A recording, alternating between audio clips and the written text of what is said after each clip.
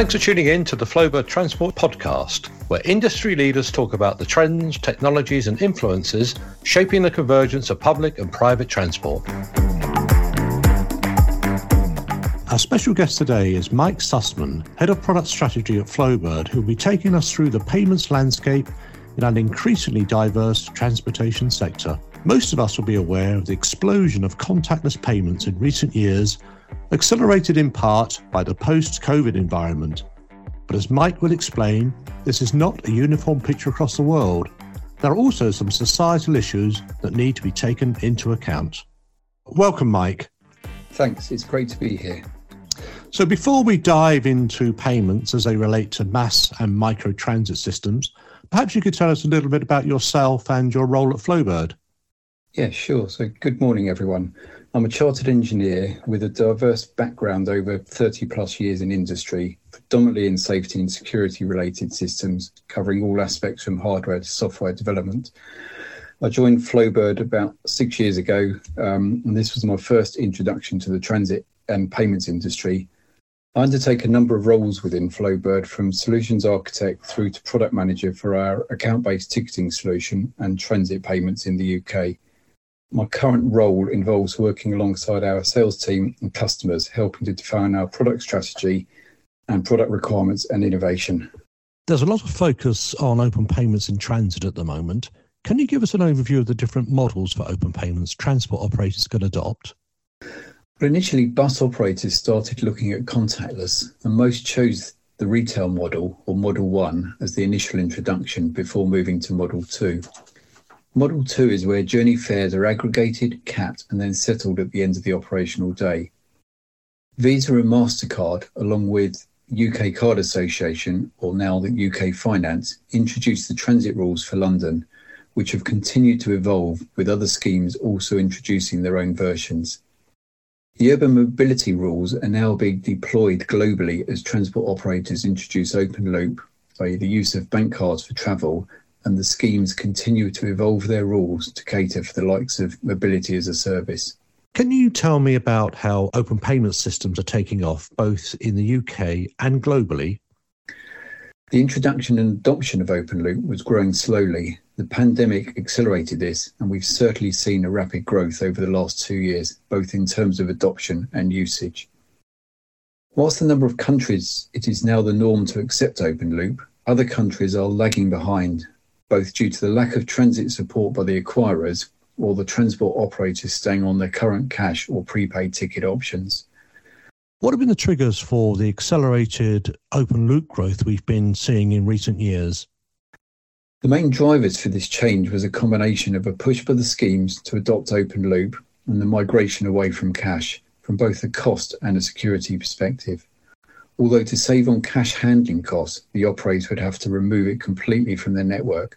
There's been a lot of discussion about how to make open payments inclusive of all people in society. How can this be achieved? We still need to consider the unbanked and underbanked. So equipment such as self-service terminals and retail networks will still remain for the closed-loop products, such as the Oyster card in London or the Smart Rider card in Perth, Australia. A number of transit agents are also looking at white label EMV cards to replace closed-loop cards such as Desfire.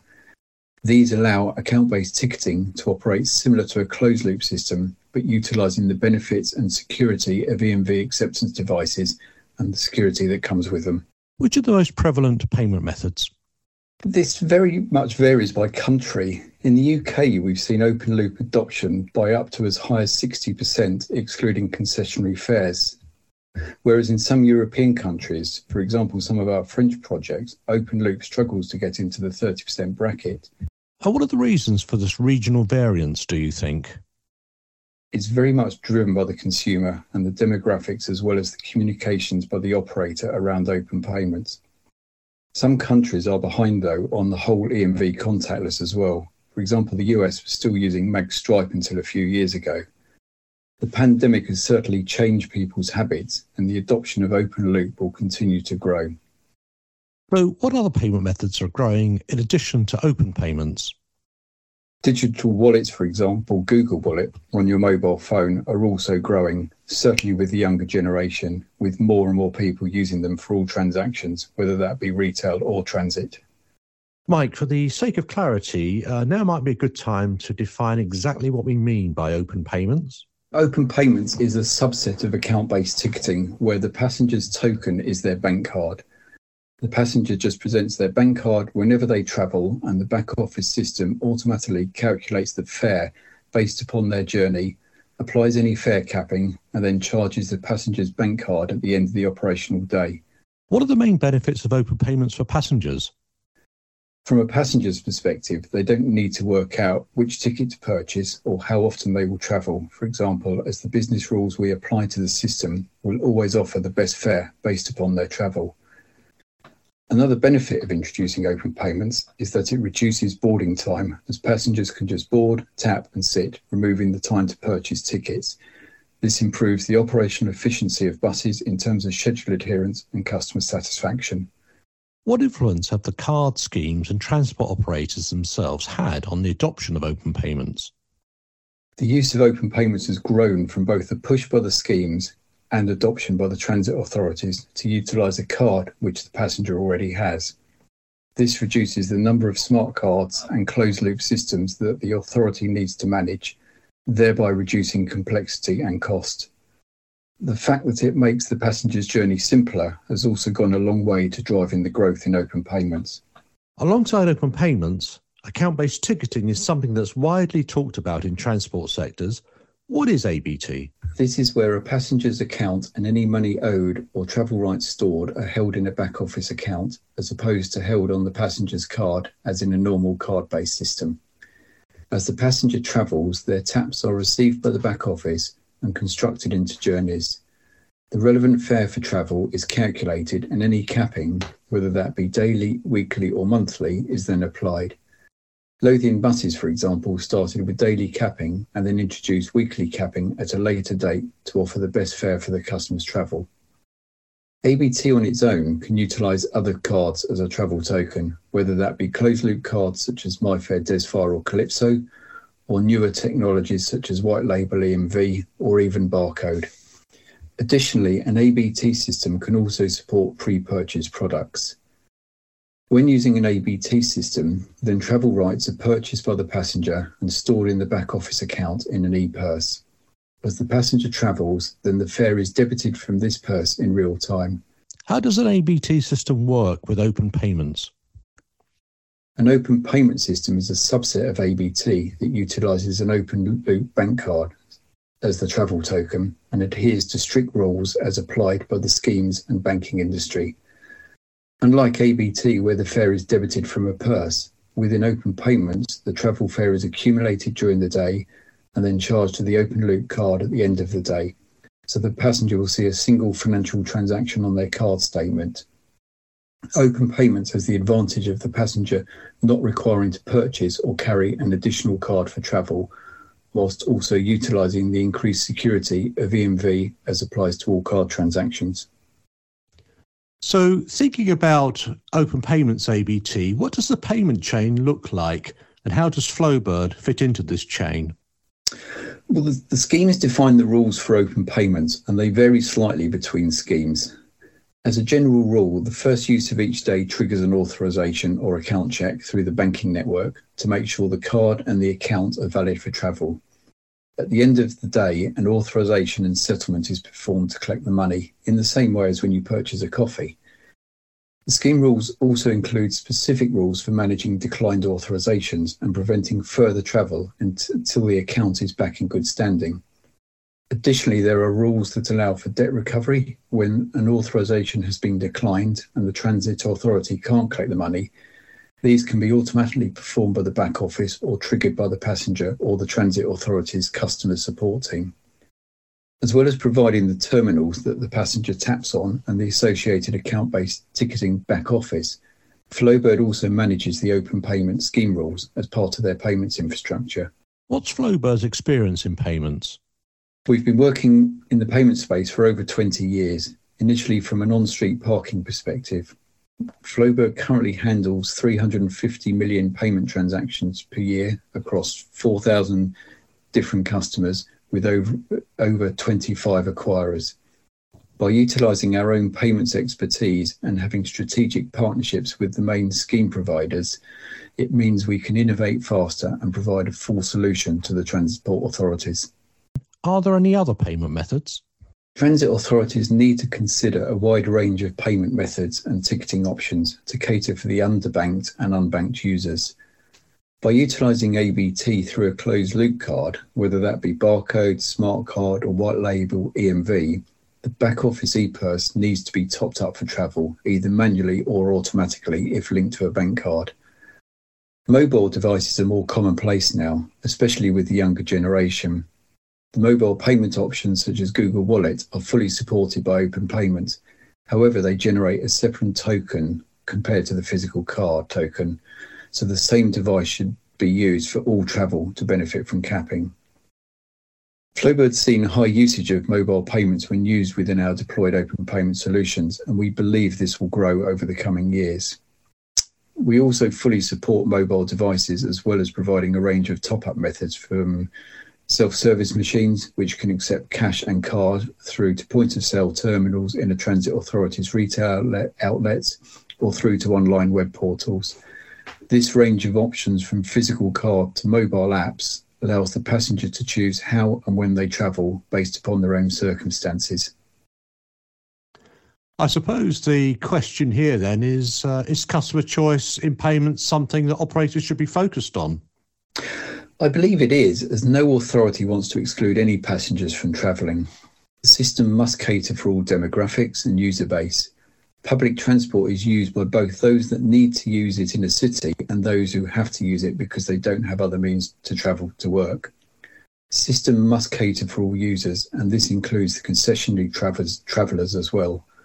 Public transport should be fully inclusive and available to all. When we discuss and deploy solutions, we cater for all demographics and user types. Examples of this are with TransLink in Northern Ireland, where the self-service machines provide both cash purchase of tickets and top-ups of smart card alongside Open Payments to ensure a fully inclusive solution. In transport circles, we hear a lot about multi-token capability. What is it, and why is it becoming increasingly important for joined-up transport networks? So multi-token capability applies to a system that allows a passenger to register for multiple tokens for use on their system, but all under a single account. For example, you may travel with your open-loop bank card for work or use a barcode on your mobile phone when using mobility as a service systems such as bike hire, and these can also include event tickets. In a similar fashion to different payment types, multiple token types provide the user with a choice to make it easy and simple for them. A common use is a single-use tickets, which could adopt paper-based NFC cards or even barcodes, both paper and digital. Any transit solution needs to cater for multiple tokens for the different usage scenarios and provide the customer with a choice wherever possible to suit their preferences. Now, I see that Flowbird offers omni-channel payments to sit alongside multi-token capability. Can you explain how this works and what value it creates? Yeah, sure. So omni-channel is a means of taking payments using different service providers using the same payment method, i.e. a card or token. If you think of a passenger driving to a park and ride site and leaving their electric car to charge for the day, they may pay via their bank card for a fixed duration of a charge before boarding the bus. Then on the bus and during the day, they will tap their bank card and travel, knowing that they will be charged the best fare at the end of the day. On the way home, they may make a web purchase and they can have a consolidated view of all purchases at the end of the day. So omnichannel is all about handling multiple different service providers and payment methods within the same ecosystem, while also providing a consolidated reporting view for the consumer and the transit operator. Flowbird's Up payment services sits alongside our on and off-street parking solutions, our transport products, and more recently, our EV charging products, to ensure that we are aligned with the changes needed to help reduce congestion and CO2 emissions in cities and make travel simpler. As such, our own omni-channel solutions are enablers for advanced mass and smart mobility. So you've just mentioned MaaS and smart mobility. Can you explain how Flowbird payment services can help facilitate this shift in transport integration? Well, mobility as a service, or MaaS, has really grown in interest since the pandemic, certainly in the UK. MaaS is all about making journeys simpler, but focusing on why you want to travel, for example, to go to a museum. MaaS apps, which are typically mobile apps, provide all the information in a single app, from journey planning to event purchase and bike hire in one place. The apps provide the user with all of the information needed to plan and make their journey a simple one. Flowbird deployed their first MaaS app in Monaco last year, which covered parking, bus travel and bike hire, and it now includes museum and cinema ticket purchases to give the passenger everything they need within one app to make the planning simpler. The MaaS app can also provide combined offers to make it even simpler. For example, purchase a cinema ticket and include 2 bus tickets. So is Flowbird in a good position to facilitate MaaS apps for cities that want to connect their mobility and tourism services together? Through Flowbird's payment ecosystem, we can easily integrate payment to bike hire companies, ABT or open payment travel for the journey, and then the event ticket purchase. What benefits can MaaS offer on a societal and environmental level? The other big driver for MaaS will be to drive changes in travel behaviour through incentivisation based upon usage. For example, by using bike hire and then bus, you might get points which can be redeemed in retail outlets. This will ultimately help promote healthy travel and move people away from car use in city centres to reduce congestion and CO2. MaaS, I think, is going to really drive behaviour change, and it's behaviour change through incentivisation that is going to benefit the transport operators and reduce congestion in city centres. Our guest today has been Mike Sussman. Many thanks, Mike, for your expert insights into what is a fascinating topic. You're welcome. Thank you very much. Don't forget to tune into the next Flowbird podcast for industry insights into the future of public transport. Thanks for listening.